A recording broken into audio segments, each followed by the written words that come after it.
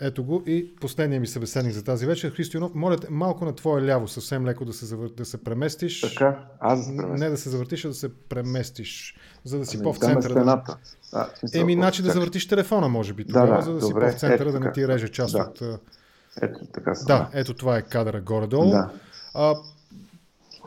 Разговорите, които започнахме публично, бяха в формат на вие. Аз смятах, че беше по-удачно, но така не, че се познаваме достатъчно дълго време, за да прескочим тази куртуазия.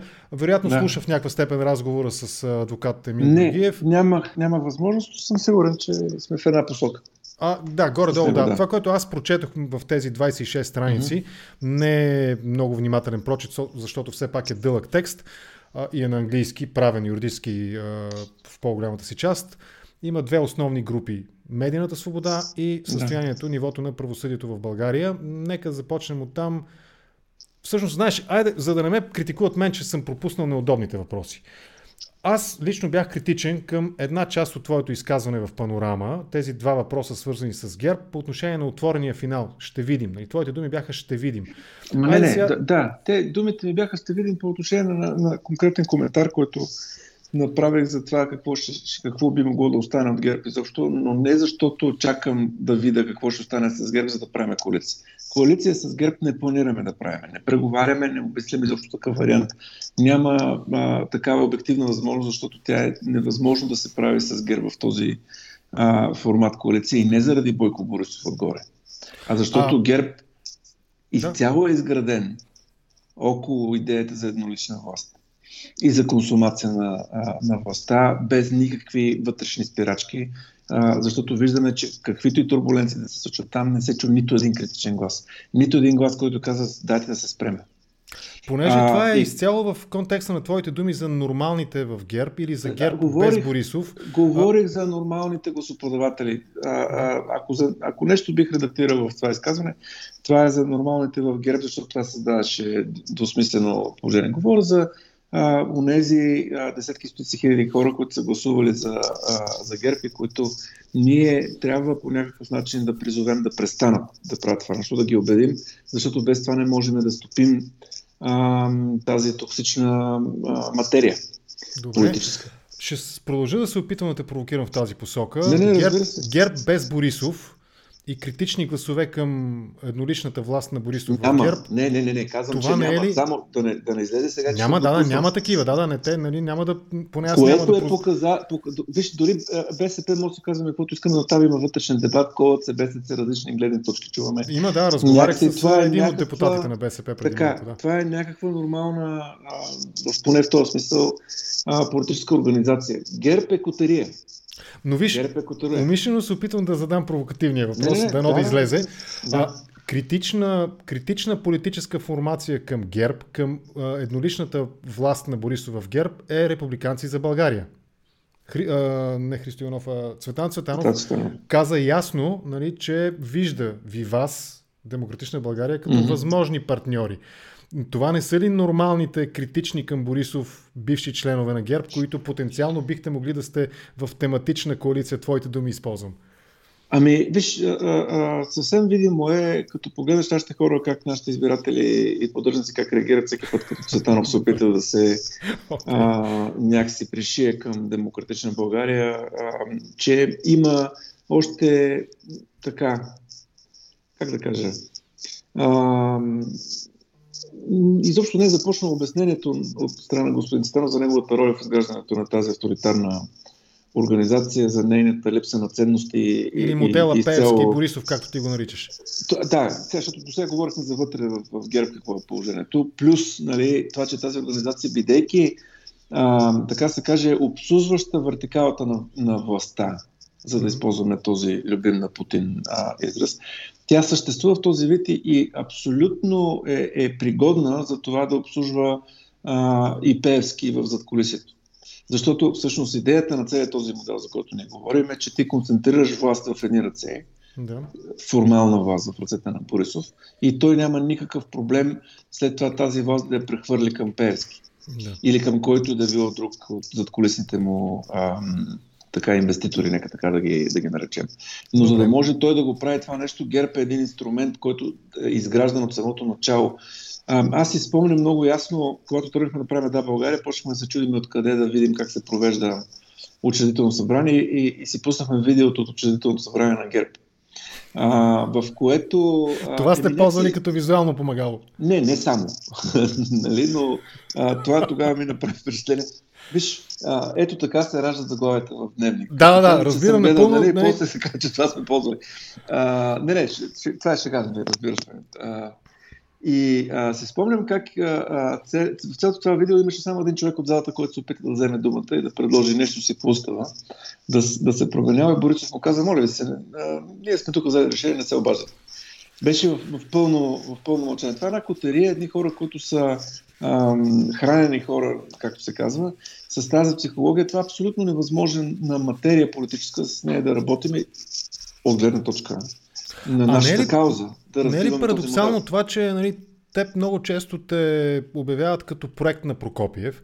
От друга страна, именно медията на Прокопиев мисля, че стартира този шум, истерия почти около участието ти в Панорама. Тоест сега ти последно човек на Прокопиев ли си, или пък Дневник работи срещу Демократична България с подобни заглавия? Виж, може би е време малко да разберем, че живота е сложен и пълен с нюанси. Какво значи да съм човек на Прокопиев? Цитирам заглавия. Знаеш много добре, че цитирам заглавия. Аз не реагирам на тебе, просто опитвам се да влезна в отговор. Обикновено в политиката това, което стои зад фразата човек на еди кой си, става дума за определен вид зависимости, главно финансово. От тази точка нещата са конкретно много ясни в България. България има около 2000 души, които са нейни дарители. Да. Това е нашия финансов гръбнак. 2000, пак искам да повторя. Сред тях името на Иво Прокопиев го няма, но дори да го имаше, и тези имена са публични, и ние сме под постоянна проверка след проверка от Сметната палата. Разбирате, че ако аз си позволя така се каже, да се занимавам с някакво финансиране незаконно при враговете, които съм си избрал, нали? Моментално ще изпитам условията в българските затвори. А понеже съм отговарял за българските затвори и знам, че не са добри условията, имам много сериозна мотивация да не правя никакви такива неща. Много конкретно. И от тази гледна точка имаме 2000 души. Това е най-голямата гаранция. Единствена по рода си в българския политически живот. Че в България ние нямаме финансов господар. Няма един човек, който да ми се обади на мен и да ми каже нали, така и така ще правиш. Именно тази широка база. Този модел на финансиране, защото ние нямаме субсидия.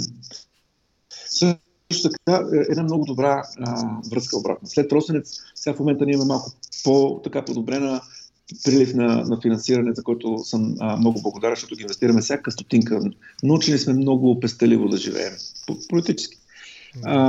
Всяка стотинка инвестираме в политическа дейност, но има периоди, в които в сметката си знам, че почваме месеци и не можем да покрием до края на месеца бюджет. И тогава аз много ясно и конкретно знам, че не правим нещо правилно. Това е най-сериозният политически остен, връзката с най-сериозното ядро от хора, които те поддържат, за да знаеш каква е тяхната температура всеки месец. И това е моят отговор, структурен отговор. На всякакви твърдения, че зад мен е Прокопиев, Сорос, някакви хора от обратната страна на Луната и така нататък. Ние сме свободни хора политически, защото имаме този модел на финансиране. Оттам нататък някакси всякакви други неща, не знам как да им отговарям дори. Добре. Що се отнася до заглавието в дневник, нека да кажем и това обаче. Дневник е медия, в която пишат конкретни журналисти, които са имената си. Ние ги познаваме тези хора. Тези хора ние много добре знаем, че няма как някой да им се обади да им каже пиши така или пиши иначе. Някой редактор, който е писал тази дописка или там дописник, е преценил, че това е интересен така заключение, което да направи. Сега в този разговор ние говорихме с тебе за коалицията с ГЕРБ. Аз не съм изрично изключил коалиция с ДПС. Напълно възможно от нашия разговор с тебе някой да направи заглавие, че Христо Иванов не изключи коалиция с ДПС. Иронизирам, нали? Да, не съм задал този въпрос, нали, но той за мен се подразбира. Не, защото същата логика по метода на изключването се получи и там. Но това е тяхно право и това е доказателство не е за това дали аз съм човек на Прокопиев или не съм. А че господин Прокопиев, каквото да говорим за него, поддържа едни медии, които са реални медии, са реални журналисти, които пишат това, което мисли. И на тях не може да им се спуска политическа линия. И това е нещо, което никога не бива да забравя. Да, ще избягам умишлено от тази част от разговора, която е свързана с оценка, конкретна оценка на политическите пристрастия на двете основни медийни групи в България, нека го кажем така, просто защото това е извън контекста на сегашната тема. Ама нека да не ги слагаме обаче под един знаменател, аз за това пледирам. Можем да проведем разговора, не бягам от него. Между Калоян Стоев и Росен Босев, нали? Да, има една разлика. И тази, че Росен Босев е конкретен човек, не в някаква степеност. А сега много е важно да някакси може да не сме съгласни с някакви неща.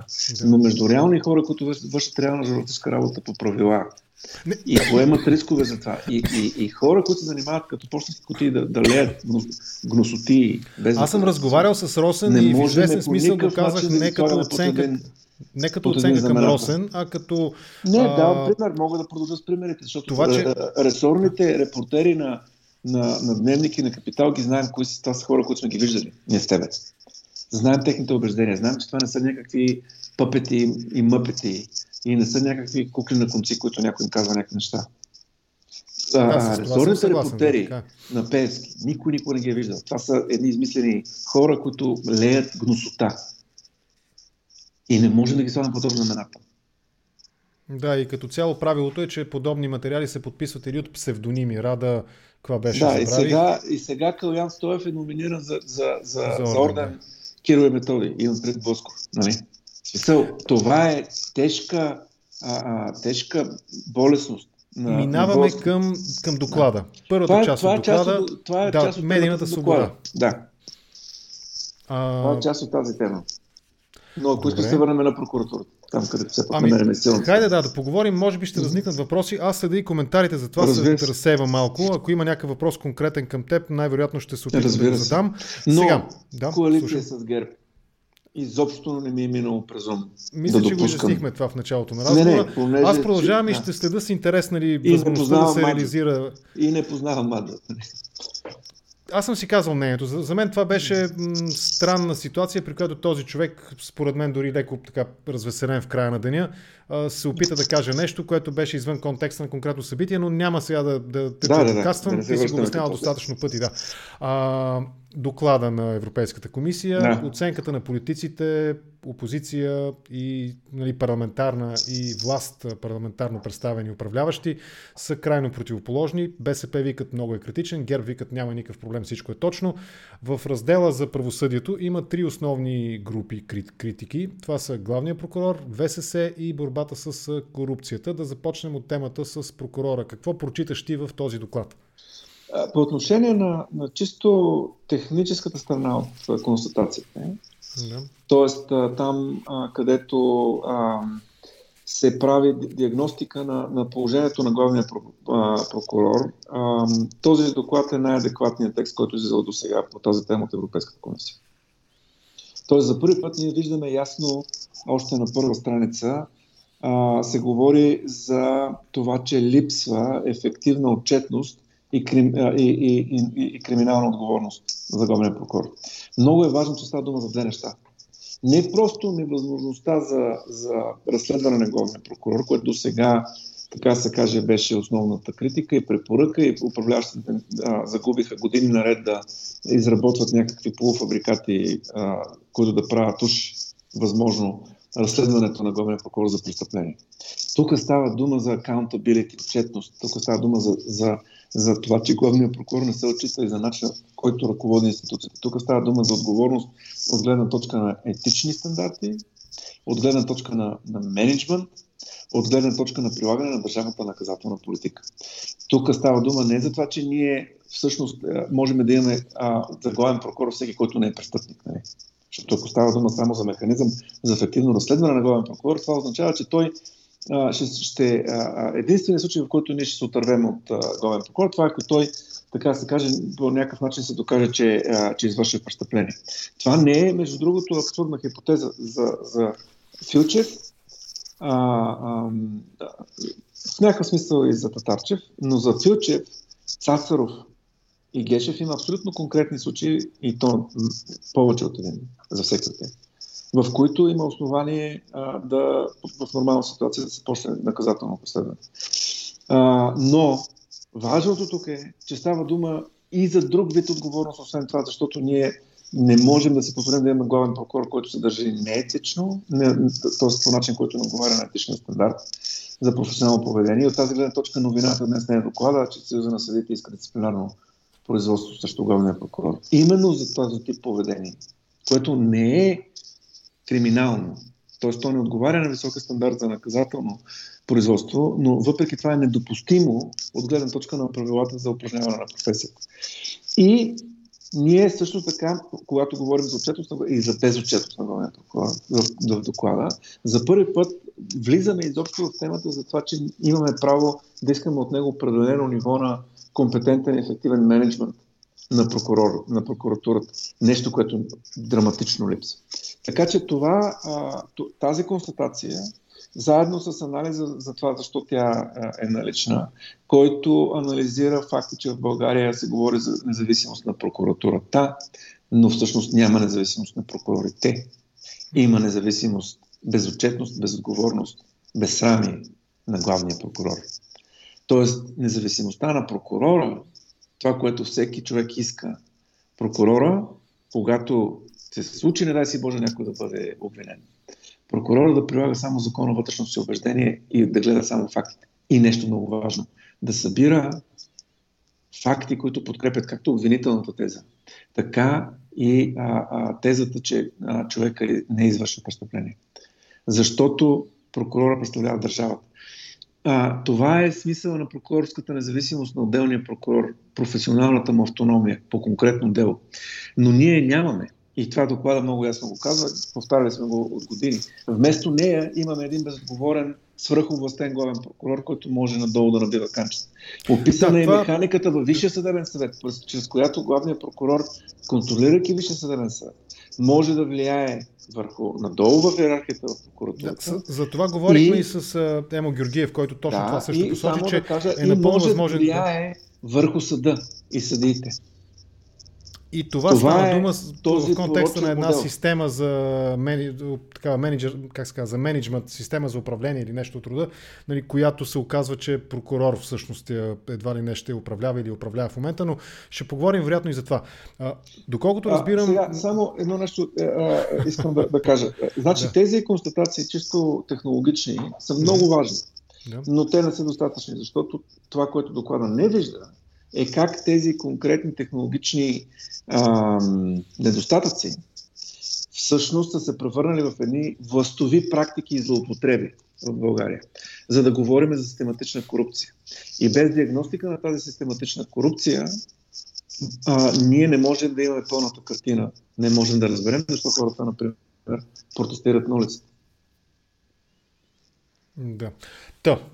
Сега, слушахте, въпросът ми беше свързан с това, че тези констатации на Европейската комисия, повече или по-малко, те пряко кореспондират и преди малко имаше един въпрос, който докато го четох го показах на екрана, не защото е някакъв съществен, но просто натиснах грешния бутон, свързан с това какви са конкретно твоите предложения или на твоята политическа сила и формация, свързани с промени, съдебна реформа и така нататък. Мисля, че това са неща, които мнозина са ги слушали достатъчно и могат да ги повторят повече или по-малко наизуст да ги възпроизведат, но все пак да обобщиш и отговаряйки на този въпрос, моля те, кажи какво се случи точно, какво промени Захариева, за да не се реализират начина, по който бяха замислени тези промени от реформаторския блок, когато ти подаде оставка като министър.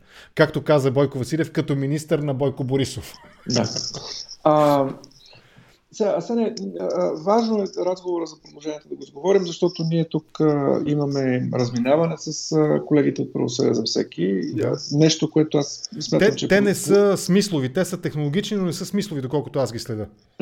Значи, преследваме едни същи цели, изхождаме от едни същи констатации за проблемите, предлагаме различни решения. И това е много хубаво, защото позволява дебат и позволява някакси нещата да се огледат от всички страни. И в този смисъл по никакъв начин не трябва да се търси в това различие някакво противопоставяне. Трябва да покажем, че вътре в демократичната общност можем да водим спокоен разговор, базиран на аргументи. Те предлагат премахването на поста главен прокурор. Да.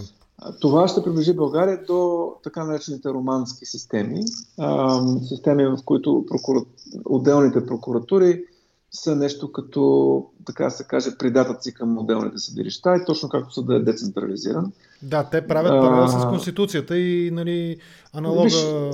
Те се позовават на текстове, които съществуват в момента в Конституцията. Ние разговаряме, обаче трябва да говорим как трябва да бъде, а не какво следва от настоящия текст на Конституцията, защото сега е разговор как да промениме Конституцията. Нали? Така че да оставим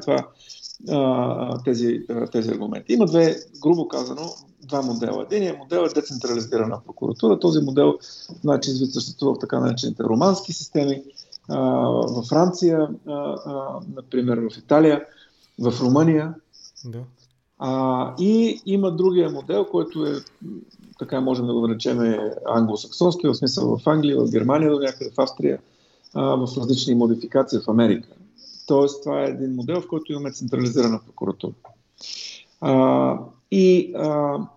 Ние смятаме, че за България е по-добре да се придържа към моделите на централизирана прокуратура, поставена обаче под ефективен и много ясен механизъм за демократична отчетност. Тоест главният прокурор трябва да се избира и освобождава от парламента с мнозинства, които изключват управляващите да се избират собствен главен прокурор, т.е. с 2/3 мнозинство. И трябва да се отчита за прилагането на държавната наказателна политика. Т.е. всяка година той трябва да получава много ясни цели. Какво искаме ние? Какъв ни е проблемът? Телефонните измамници, наркотиците, проституцията или войната по пътищата. Много ясни ангажименти срещу бюджетния трансфер, който получава. И на края на годината той би се отчита за това съвършено конкретно.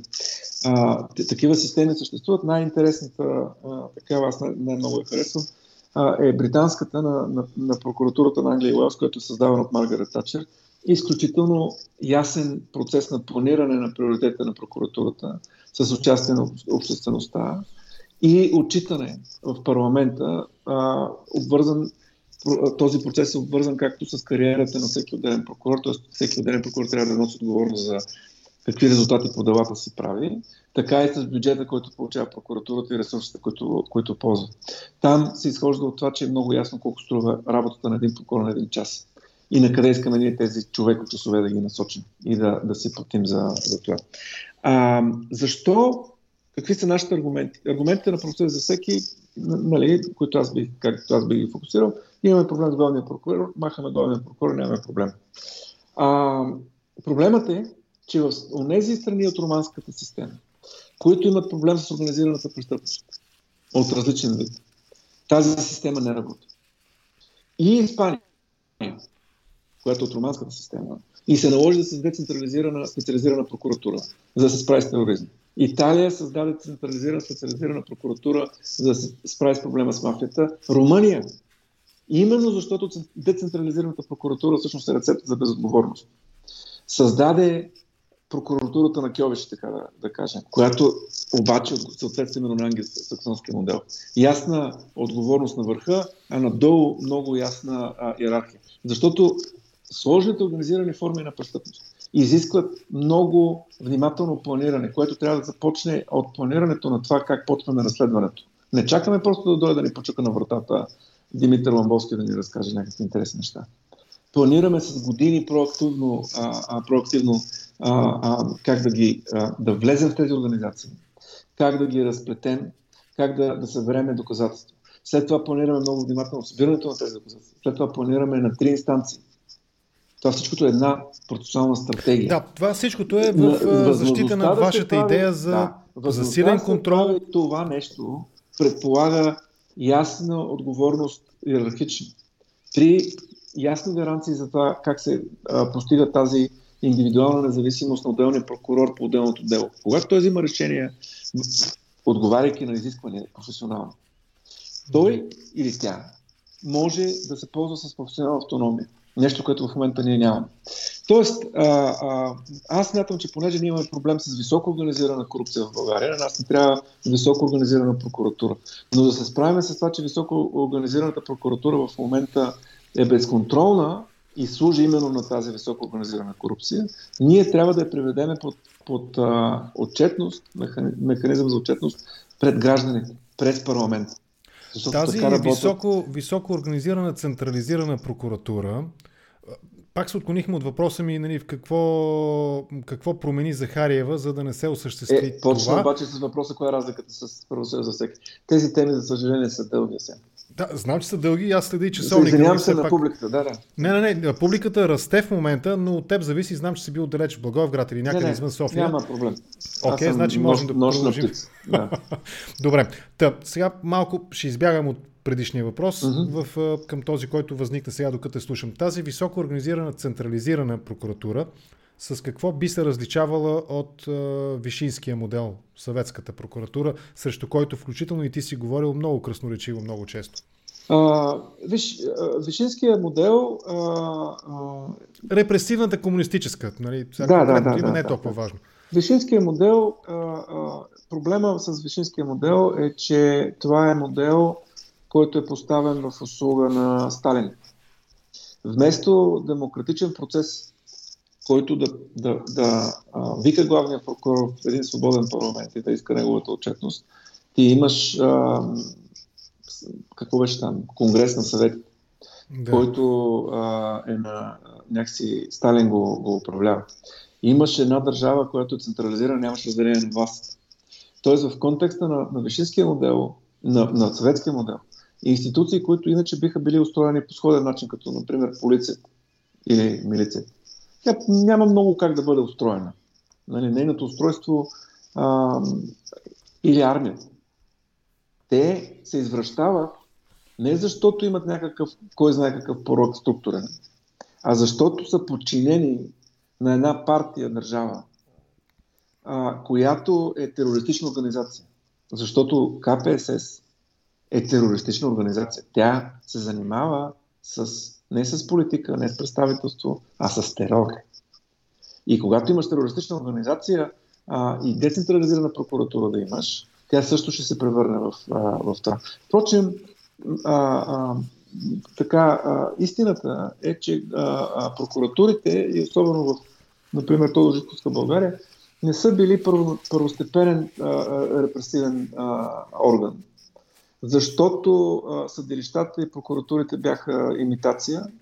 Там основната част от репресиите минаваше през народната милиция, която по административен път може да праща хора в Белене. И изобщо да не се занимава с правосъдие. Правосъдието служеше, когато трябваше да се организират пропагандни процеси. Тогава се ползваха съдилищата, защото те позволяваха определена публичност, но съдилищата бяха сравнително периферни органи в реалното устройство на тази държава, защото партията си имаше репресивен апарат, държавна сигурност, народната милиция, отрядници и така нататък, които директно можеха да те фанат за врата и да те пратят по административен ред в Лудница в Белене, или да те гръмнат и да зароват в някоя трап, в зависимост от това, за който период говорим, и изобщо да не се церемонят с прокуратури и съдилища. Както да е. Да не влизаме много в това, т.е. безкрайна темата. Много е лесно наистина централизацията да бъде разгледана като нещо лошо, децентрализацията да бъде обратното на лошото нещо. И от тази гледна точка ние сме. Това са различите ви с ИПВ, доколкото разбирам. Да, в неизгодна позиция. Каква е разликата в вашата концепция между централизираната и прокуратура, централизираното държавно обвинение и този модел, терористичен модел на обвинение държавно в името на една партия държава? Разликата е, че се надявам в България повече да не идва на власт терористична организация, която да използва органите за държавна репресия. Защото държавата упражнява репресии, само че ги упражнява легално, при ясни ограничения за пропорционално, за справедлив процес, за отчетност и така нататък. Но има държавна репресия, и въпросът е тази държавна репресия да не попада в ръцете на терористични организации, които се представляват за партии, които са били КПСС, БКП, НЗАП и така нататък. Не, България, да се надяваме, че България безвъзвратно, макар и коцукайки все още по пътя, е поела към демократична форма на управление. И пак, тази, ако бъде изградена според тези промени, една силна, централизирана, как го каза, още не си спомням, организирана структура, нали? Тя, коя ще бъде нейната основна политическа, функционална, каквато и да било характеристика, която ще я отличи? Че тя служи на парламент, който е свободно избран в плуралистично общество. И се отчита на този парламент. Завързана е за една парламентарна република, че функционира в условията на независим съд, какъвто Съветския съюз не е имал. Прокуратурата на Вишински е онази прокуратура, която казва на съда, партията казва на Вишински, Вишински казва на съда, съда козирува. И изобщо не си помисля да прави нещо, защото няма независим съд по условие. Разбира. Защото там, както се спомняме, беше принципа на демократичен централизъм, нали? Така нямаше разделение на власт. Да, демократичен централизъм, да. Тия термини трябва да се припомнят. Ето, примерно, младия събеседник в началото, той обяви, че комунизма е устаряла тема, не е толкова важен този комунизъм, антикомунизъм, конфликт. Колко хубаво известно време може да си мислим, че комунизма е устаряла тема. И някакси, за съжаление, съвсем не е устаряла. Съвсем не. Пак, това не беше ли част от вашата, не твоята лично, но вашата партийна... Никога не е било. Айде сега от дистанция на времето обясни в какво се промени схващането, че примерно говоренето за лустрация е анахронизъм. Никога няма да намериш изречение или в някакъв смисъл да говорим за това, че сме казали, че говорят за лустрация на анахронизъм. Виж, да, може би до партийния период. Не, до пред, зад, над страни. Никога такова нещо не съм мислил и не съм казал. А не е ли в този контекст израза, репликата или така разбирането, че лявото и дясното нямат... Обясни го тогава сега. Ето сега в днешния контекст. Да, за всеки път с тебе стигаме до тази тема, но да речем, че това е наша карма. С тебе, обяснявал съм го многократно. Никога не съм отричал вредността на лявата и дясната идеология. Казвал съм, че в България това, което се нарича ляво, това, което се нарича дясно, е напълно изпразнено съдържание. И в български политически контекст, от гледна точка на българската политическа практика, не ни казва нищо. Защото изобщо не можем да кажем, че като кажем, че БСП е лява, това ни казва нещо за нея. Или като кажем, че Гербов казва на следващия ден, че може до утре да изброява милионерите в БСП, нали? Да. Или като кажем, че ГЕРБ са десни, това нещо да ни носи някаква дескриптивна полезност. Така, да се само това съм напредък. По никакъв начин никога не съм си мислил. И другото, което съм си мислил, е, че темата за това, за възстановяването на базовите условия за възможност на свободен политически дебат, е тема, която би трябвало да може да обединява свободни граждани, които иначе имат и леви и десни убеждения. И в този смисъл, да, България се позиционира и до ден днешен продължава да бъде центристка политическа формация, която много добре се чувства в център-дясна коалиция. Добре. Отклонихме се от темата за... Да, разбирам, това съвпада в някаква степен и с моята оценка, лично политическа оценка на демократична България. Наистина център с уклон към дясност. Това съм съгласен, нямаме спор по този въпрос.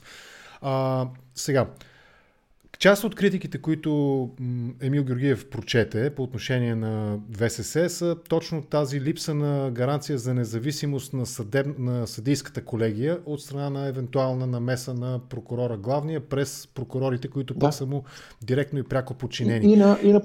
И на политическата квота. Да, и политическата квота, точно така. Това пряко директно ме връща към въпроса, който зададох. Какво промени Захариева от вашите първоначални идеи като реформаторски? Захариева в случая няма нищо общо и реформаторския блок няма нищо общо. Реформаторския блок, така се каже, нямаше собствена програма в областта на правосъдието. Аз бях станал министър на правосъдието, на служебния кабинет, независимо от реформаторския блок. Някакси може би са излишни тези всичките уточнения, но това е истината. 13-та година, когато тръгна да се прави реформаторския блок, лятото, спомняш си тия срещи на Кърниградска, които се правиха и да се прави така наречения граждански съвет. Аз ходих на 3, имам мейли, които съм писал до колегите и видях, че това е коалиция, която се прави само за да се лепне на Борисов. И се отказах. Аз към този момент вече бях канен няколко пъти за министър на правосъдието, а и ако целта ми била да стана министър на правосъдието при Бойко, дет се вика, щях се метна на този влак. Отказах се, защото никога не съм искал да се лепна за Борисов. Когато имах възможност обаче сам да формулирам съдържанието на стратегията за съдебна реформа и да се надявам да насоча европейския натиск на Европейската комисия в правилното русло, аз без всякакви ангажименти от страна на реформаторския блок се съгласих да продължа като министър на правосъдието при Бойко Борисов. Не защото съм искал да бъда министър и това се доказа, защото моментално напуснах, когато ми се черпаха възможности, защото исках да видя дали можем така се каже, да се превърна в точката, на която най-накрая европейския лост да започне ефективно да работи. Видях, че не се получи. Къде се промениха нещата, че твоята идея, обобщавам твоя... Не от Захариева, защото Захариева стана министър на правосъдието, след като вече беше изменена на Конституцията, а тези неща, за които говорим сега, се случиха с измененията в Конституцията. Това бяха прословутите квоти. Ние настоявахме... Там ли се щупи проекта, да го кажем така? Да. И някои други теми. Първоначално имаше нашия проект предвиждаше намаляване на мандата на главния прокурор, по-сериозна парламентарна отчетност на главния прокурор. Но ключовото нещо беше да разделим двете колегии, така че в колегията на съдиите избрани от съдии да бъдат мнозинство. Това го повтаря буквално доклада, повтаря го многократно Венецианската комисия. И многократно в български контекст аз съм бил усмиван, че какви са тия глупости, какво значение има това. Има огромно значение. Съдиите, които са избрани от съдии, трябва да са мнозинство. Не само аз съм против това да няма други. Не бива да се капсулира системата. Включително има системи, в които в Испания, например, не юристи могат да бъдат във Висшия съдебен съвет, защото има специалисти по други, айде да кажем общо хуманитарни теми, които също могат да имат принос в това да гарантираме, че правосъдието не се превръща в една формалистична такава автоматика, а наистина се грижи да има чувство, да има хуманизъм, да има отношение към човека на среща. И затова психолози, писатели включително, но никога не са мнозинство. Един може да има и може да внесе уникален поглед към човешката страна на това, с което се занимава правосъдието. Религиозни деятели, разбира се, на база на някакъв обществен консенсус, че тези хора струват нещо, не са просто поредните усвоители на заплати. Нали? Но принципът е много ясен и то е, че мнозинство от съдии, избрани от съдии днес, това го няма и това се дължи само на ГЕРБ, които, като си говорим и за Цветанов, в деня, в който трябваше да се гласуват промените окончателно, аз имам индикации, че дори Местан беше готов да подкрепи нашия проект. ГЕРБ са тези. Внимавай в контекста на коалицията с ДПС. Да. Даже вече не е ДПС ми. Какво беше там? Доста вече.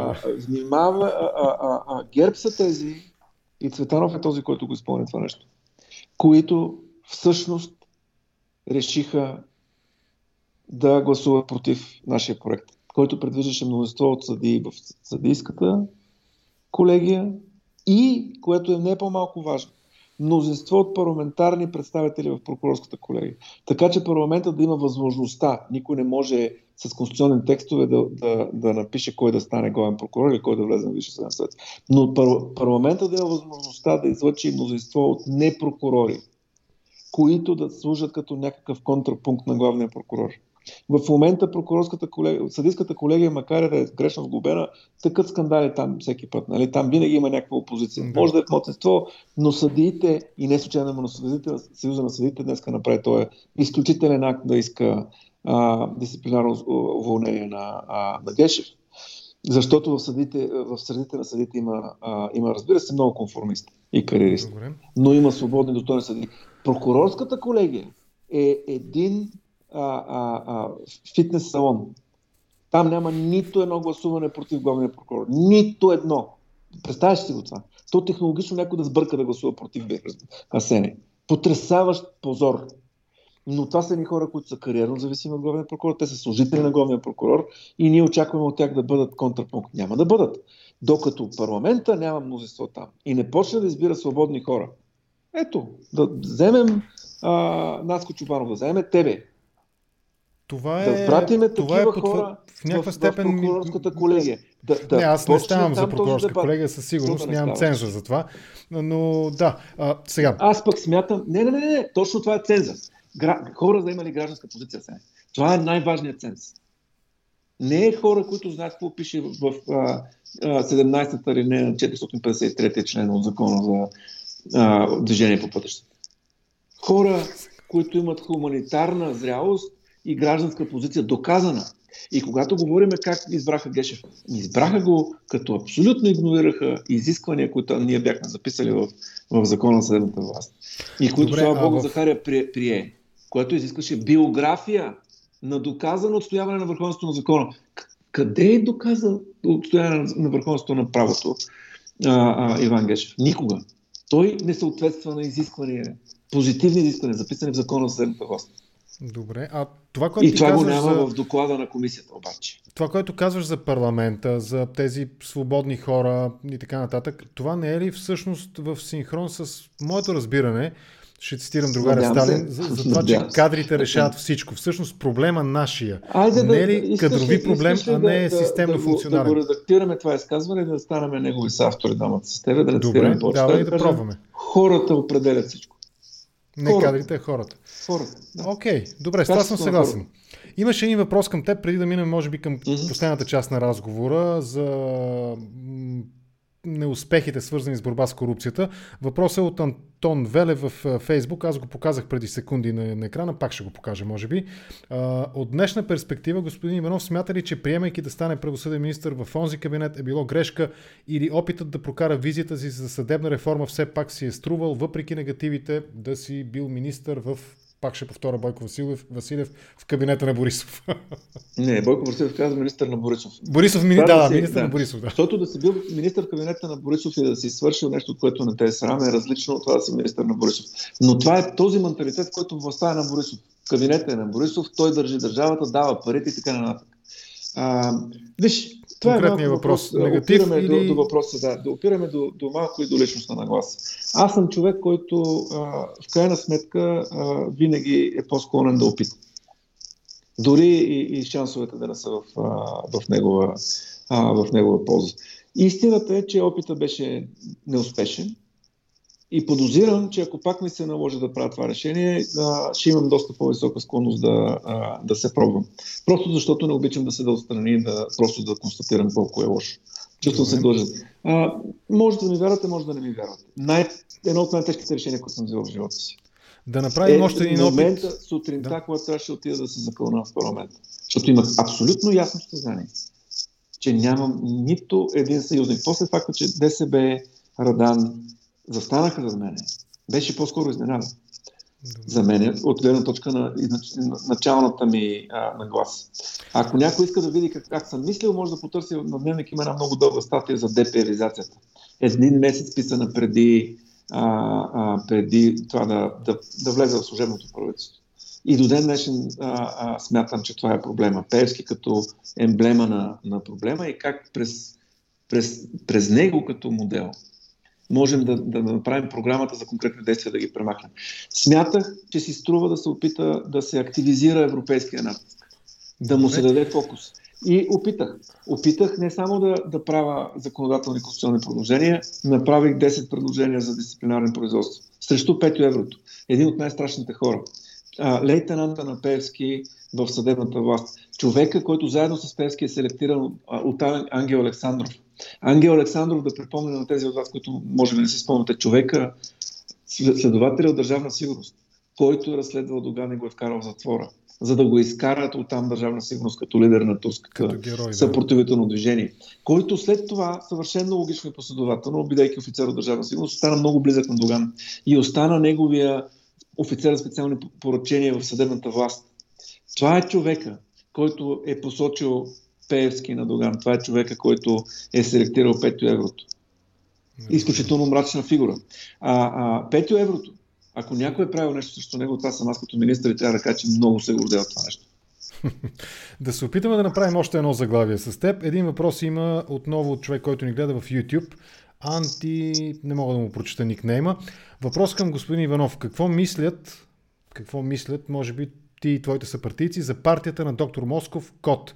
Предвид това, че те се очертават като единствена друга принципна партия и смятат ли, че могат да си сътрудничат в името на България? Това са от тези хипотетични, тематично-коалиционни въпроси, които и аз често задавам.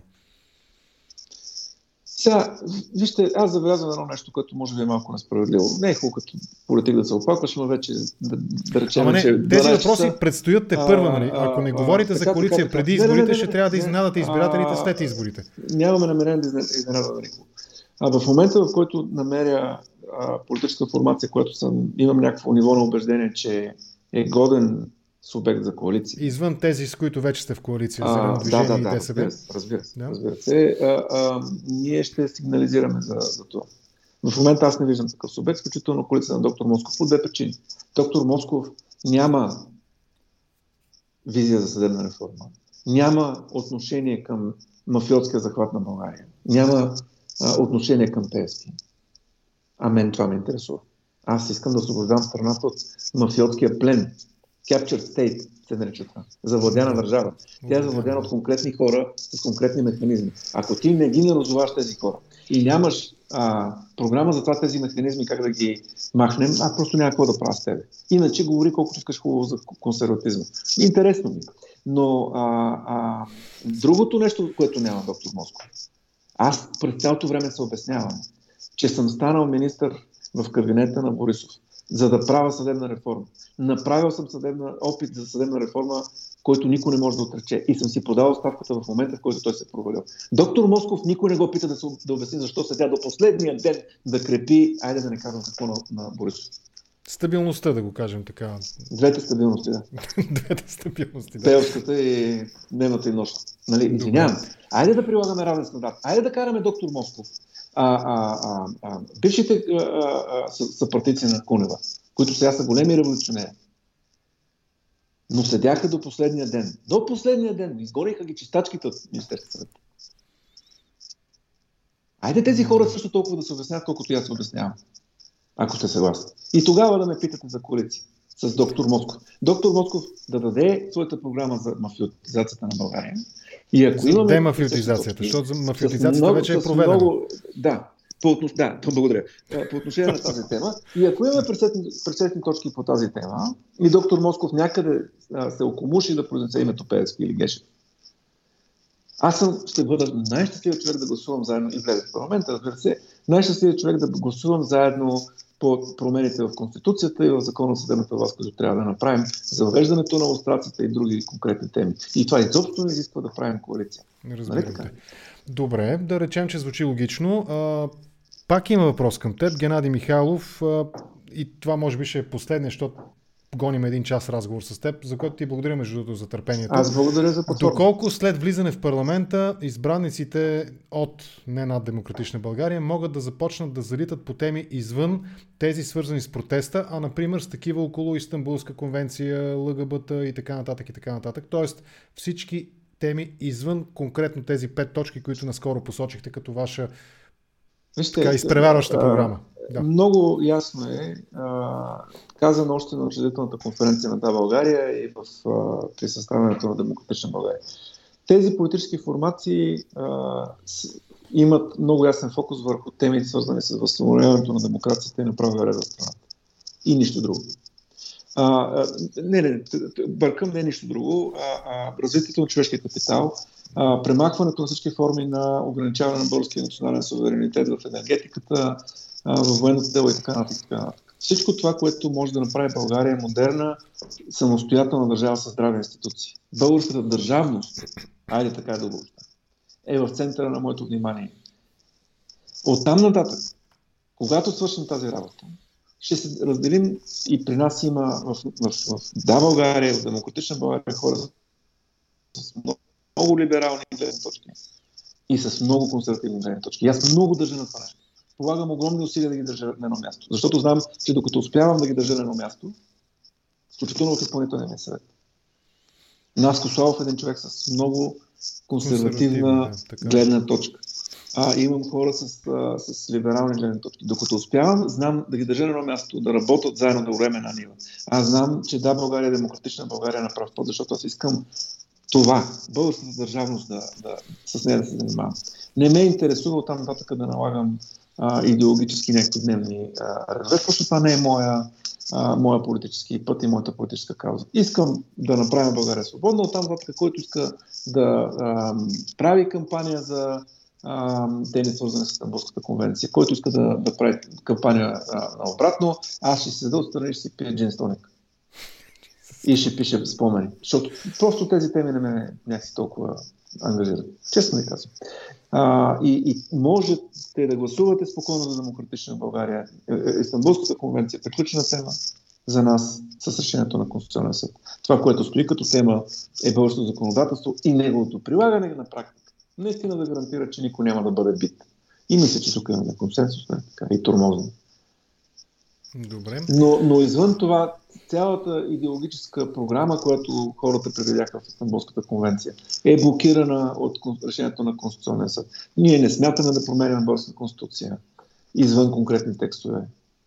Включително текста за семейството си е това, което е. Нали така? Един много бърз въпрос. Като казваш, провидяха никакви идеологически подобни програми демократична България няма да бъде носител на тях. Да, ние защитаваме правото на всеки да бъде себе си, човешките права чудесно, но няма да се занимаваме с такъв активизъм, за да можем да решим неща, които са много по-важни и са предскови за нас. Добре. Това тук можеш да отговориш абсолютно кратко, сигурен съм. Като казваш, провидяха идеологическата основа или нещо от рода в Истанбулската конвенция, провидяха в смисъла привижда им се или в смисъла прозряха, че има наистина скрита идеологическа основа, част от спорните текстове около тази конвенция и идеологията, която те виждат в... Моето мнение го знаеш. Аз смятам, че това е част от възраждане на едни такива марксистски идеи, неомарксизъм, културен и така нататък. Това е моето разбиране. Да. Има така идеология и ако нормативният акт не е, така се каже, наредбата за асансьорите, той винаги има своята идеология. Всеки по-сериозен нормативен акт, който наистина урежда това, което се нарече на юридически език обществени отношения, изхожда от някаква идеология и от някаква ценностна база. И в този смисъл е напълно легитимно да се коментира ценностната база и идеологическата рамка, от която е правена Истанбулската конвенция. И не мисля, че тя е скрита. И не мисля, че тук става дума за някакви страшни заговори, които се пререждат на много хора. Просто ние живеем в едно време, в което текат идеологически революции. И те не винаги са въпрос на културен марксизъм, по-дълбоко мое убеждение. Просто е сложно времето и сложна епохата. Но, знаеш кое е хубавото сега? Кое? Това са неща, с които други политици ще се занимават. Те не са теми за мен. Добре. Ще видим, като бъде избрано следващото народно събрание, ако ти си част от него, тогава пак ще говорим. Сигурен съм, че ще възникват подобни въпросите първа. Ще възникват, разбира се. Сега, към края. За провалите, не се използва тази дума, но за проблемните моменти, свързани с борбата с корупцията в България през призмата на оценката на доклада на Европейската комисия. КП Компи, говорихме с Емо Георгиев по този въпрос. Какво ти прочиташ в тази част от доклада? Тази част е изключително слаба. Тя просто констатира липсата на достатъчно присъди, влезнали в сила. Аз бих казал, че това е най-малкият проблем в България. Големият проблем, систематичният проблем в България е, че първо има престъпления и хора, чието престъпления изобщо не се разследват. Например, премиера Борисов. Не се разследват. Снимките не се разследват, записите, Не се разследва ББР и всички хора, свързани с нея, нали, Финсен скандала. Отдавна трябваше да има огромно разследване, свързано с пране на пари. ДАНС трябваше да бъде закрита по питкане, тъй като толкова пъти се провалиха по отношение на и много други теми, но прането на пари, така нареченото финансово разузнаване трябва да бъде разгонено. Някой трябва да отиде там и тези хорица да ги разгони с една метла. Публично, през прозорците. Без никой да бъде наранен. Внимавай, пак правим заглавие. Никой да не бъде наранен. Ма не, това е позор, бе. Тези хора проспаха КТБ, тези хора проспаха Сибанк, тези хора проспаха, нали, тази цялата история, която в Финсен се развива. Тези хора проспаха наплащанията на черепа през какво стана там? Нищо. Нали, колегите на Гешев преценили, че в СМС-те няма нищо укоримо. Нещо от рода беше. Аз говоря за преводите, които се оказа, че не са докладвани. Нали, така? Говоря за преводите, чието размери трябваше да са докладвани, някой трябваше да ги е констатирал. Тези тегления в брой, те би трябвало да се докладват. Петродоларите от Венецуела. Помня ли този скандал? Да, всичко това е така нареченото финансово така нареченото финансово разузнаване. Това е финансова дрямка. Тези хора затова казвам, че трябва да бъдат разгонени оттам. Така, но по същество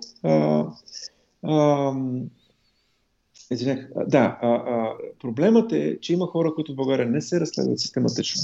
Да. Прокуратурата фактически не просто неуспешно разследва. Тя осигурява имунитет на корумпирани овластени лица, свързани с Пеевски и с Борисов. Това е много по-голям проблем. Вторият проблем е, че ние създадахме антикорупционни органи, които в момента се използват за репресия, за крадене на бизнес, за натиск срещу журналисти, за натиск срещу издатели на вестници опозиционни, които в момента се използват за унижаване на политически опоненти. И за това много ясен политически ангажимент искам да поема. Ако зависи от мен и от нас, специализирания съд и прокуратура ще бъдат закрити. Това са репресивни органи. КПКОНПИ ще бъде ликвидирана в настоящия си вид. Органи с такива правомощи трябва да съществуват, но те ще бъдат други, защото те ги превърнаха в бухалки. Там в този прекрасен доклад е споменат апартамент Гейт, но не се задава въпроса на Цацаров. Аланко, твой е предшественик на позицията. Не само, че не установи той апартамент Гейт, защото ние плащаме бюджет на тази... Той самия светна. И сега Цацаров, като е пое тази комисия, какви гаранции организационни създава? Защото следващото поколение мераклии, които се надпазаруват апартаментчета, да бъдат разкрити. Нищо не се казва по тази тема. Има системен проблем. И този проблем опира до това, че там няма методики за разследване адекватно. Там няма адекватен софтуер, който автоматично да пресява декларациите, да ги сравнява с други масиви и да прави червени флагчета. За да елиминира възможността да си затваряме очите, което се случва през цялото време. И искам да цитирам един мой любим цитат, председателя на Венецианската комисия Джовани Букикио, който каза за българската прокуратура, че тя не само не се бори с корупцията, тя създава корупция. Поддържайки дела на трупите, с които поддържа политици, бизнесмени, издатели, журналисти в състояние или на натиск, или на зависимост. Това е страшното нещо в България. И това страшно нещо изобщо го няма в този доклад. И това страшно нещо е нещо, с което ние трябва да се справим заедно с вас. И мили приятели, извинявам се, но трябва да го кажа. Демократична България е единствената политическа формация, която последователно го назовава това нещо и последователно има за тази диагноза конкретно решение и последователно се е борила конкретно. Може да мислите за нас каквото си искат и да ни критикувате, има за какво, колкото искат. Да, грешки, фокуса на Демократична България в прокуратурата. Не. Върху задкулисната власт, върху обсебването на българската държава, върху нейното последователно корумпиране, като част от систематично завземане на тази власт, изземване на властта от гражданите и превръщането ѝ в корупционна плячка. Това нещо, като тема, като проблем се поставя в Демократична България, защото сме създали да се занимава с това, а не с Истанбулска конвенция и прочие неща. Добре, аз ти предлагам, понеже следа и коментарите, но въпреки това ти предлагам да приключим, защото 1 час и малко повече от 1 час дори разговаряме. Ще се опитам да видя дали има някой въпрос набързо, с който наистина да приключим разговора, който да е насочен към теб. И ако не, да приключим наистина. Има критика към мен за въпроса за ЛГБТ и така нататък. Той не беше мой въпрос, той беше въпрос на човек, който ни гледа. Аз коментирах малко в това допълнение. Добре, нека да приключим тук наистина. Благодаря ти за този разговор. Признавам, че така малко по-всеобхватен се оказа, отколкото го планирах предварително, но пък стана ясно за така основните критични моменти и от теб, и от адвоката Емил Георгиев, нали, свързани с доклада на Европейската комисия по отношение на състоянието на правосъдието в България. И може би като финал един въпрос, който възниква периодично. България беше на 30-40 място по отношение на свободата на медиите. Сега е устойчиво на 111, но въпреки това, в смисъла на разговорите за диктатурите през годините и това, което е в момента в България, ето, ние разговаряме свободно. Ти не си ограничаван, можеш да говориш свободно. Редица хора могат да критикуват към Караянчева летат яйца, даже мисля, че едно яйце е оцели. Не е ли малко нелепо твърдението, че в България живеем в диктатура? Цитираш Филип Димитров. Виж, но и негов случай. Той също... Караянчева е сложена, за да замеряме сеца. Тя е част от този галерия от образи, които Бойко Борисов добре подбира, за да ги подхвърля и да отклонява вниманието от себе си и от това, което пращат. Докато замеряме Караянчева сеца, не че не заслужава, не ме разберете погрешно. Заслужава. Но докато замеряме и се занимаваме с нейните простоти, които тя разсия, пропускаме да забележиме поредното обслужване на ПСК от Бойко Борисов. И от тази гледна точка, виж, ние такъв разговор с теб и в Русия можем да си проведем, нали така? Да, рискуваме да изпиеме един чай, нали, който ще ни бъде сервиран от службите. Докато не посягаме към властта, не рискуваме нещо подобно. Там дори, нали знаеш, Ехо Москви, кой го финансира. Чудесно, аз много обичам да го слушам. Ама нали знаеш кой е собственик и кой го финансира? И Газпром. Да. Нали, да се замислим върху този факт. Това е, Бай точно беше измислил, не той, разбира се, негови съветници, така наречената за социалните отдушници. Всеки авторитарен режим много добре знае, че трябва да оставя на гражданите социални отдушници, където да си разправят вече, да хейтат по фейсбуците, стига да не посягат към властта. Организираното посягане към властта, това, което ние правим, за него бият. И когато говорим за това каква свобода имаме, каква нямам, да. В другата стая са огромните книги, които Пески издава за нас всеки път. Огромен ресурс се насочва срещу нас, който е взет от нашите джобове, разбира се. В това ние да бъдем маргинализирани, да бъдем отдавени във всеки неща, за които трябва да се обясняваме до безкрай. Нали? Аз трябва да се обяснявам за баба ми, докато Бойко Борисов никой не го пита за това, че той самия е бил член на БКП и не е напуснал партията. И е искал да следва в държавна сигурност. Този човек е искал, той казва, че е репресиран, защото не е допуснат горкия. И затова е станал пожарникар, да. Да, жив да го ожалиш. Той за това не се обяснява. Ние трябва да се обясняваме. Не, обяснява, дядо му е убит от комунистите, ще ме прощаваш. И той от мъка по това, че държавна сигурност е убил дядо му, е искал да стане офицер на държавна сигурност. Това наричам аз катарзис. И от мъка по дядо си не напуска партията. Това е реалността. Това е човек, който управлява с ченгете. В неговата партия, парламентарна група е ченгето, как му беше името, Жоро Дантелата, Георги Марков. На този човек сам лично... Това, че има отдушници, социалните... Христо, социалните отдушници... Той спря лустрацията, Георги Марков. И в момента той е несмущаван морален авторитет. Десен, морален авторитет. Потресяващо нещо. Ние сме заляли скал, от която трябва през цялото време да се обясняваме за какви ли не налудни истории. Виж, в тези социални отдушници... Но иначе сме свободни. Макар и социални отдушници, наистина, основно в момента е Фейсбук. Не подценявам това нещо. Едно време бяха кръчмите, вероятно и вицовете от серията Златната решетка, нали? Да. Но тези социални отдушници все още не означават, че имаме диктатура. Реално, имаме овладяна държава. Аз не съм употребявал понятието диктатура никога. Аз не казвам, че си питам за коментар. Нямаме в диктатура ли живеем? В какво живеем? Да, слушам.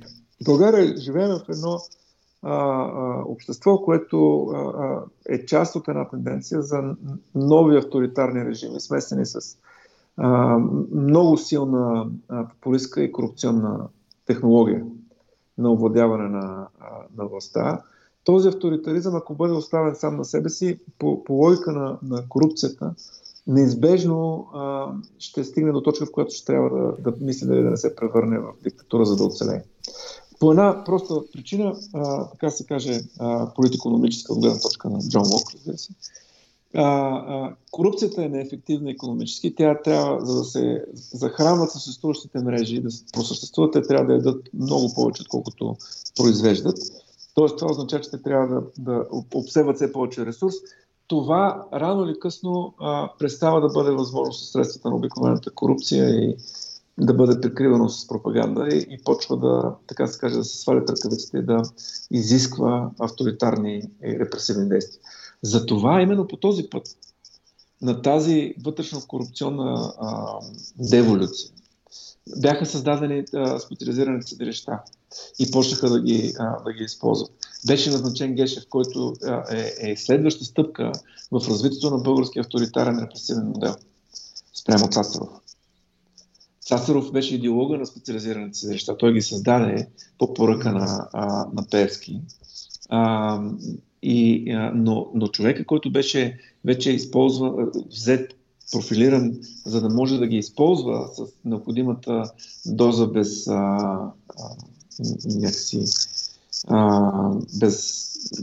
липса на ограничение, чисто човешки план дори. Безсрамие е Гешев. Тоест ние виждаме тази еволюция. Това изкара хората на улицата. Усещането, че наистина ще ги хванат за врата вече, скоро.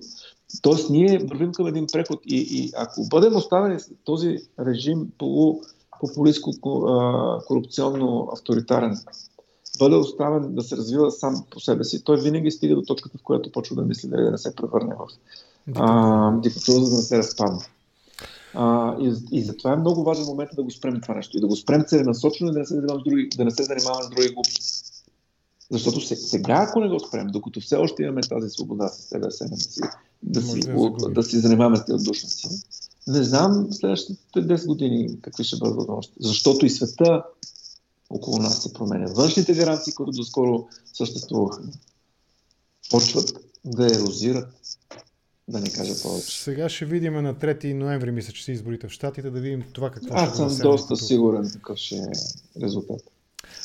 Не бързай, защото спомням си, без да искам да го намеся конкретно в разговора, но един наш общ познат даде една много гръмка заявка в вечерта преди Брекзит гласуването, референдума, че няма да се състои. Не, за Брекзит е друго, но че живеем в епохата на Тръмп, не влагам оценка в това. Т.е. ти подозираш, че Тръмп ще бъде преизбран. Епоха няма да свърши сега тя едва е започнала, това няма никакво съмнение.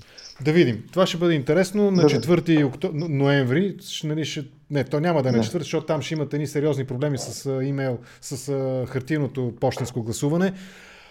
Пропуснахме темата неумишлено, от моя страна умишлено, за ветото на президента, за смесеното гласуване. Аз лично не виждам голяма драма в това, но ти предлагам да ние започваме сега, че ще откараме втори част на разговора. Много ти благодаря за това, че час и 5-6 минути. Беше ми интересно да те слушам, признавам, и пак ще покана да продължим разговора там, откъдето го приключихме. Благодаря ти, приятна вечер ти пожелавам. Извинения вкъщи за това, че те отнех един час от вечерта. Благодаря ти. Чао, изключвам те, прекъсни, моля те ти връзката. Чао.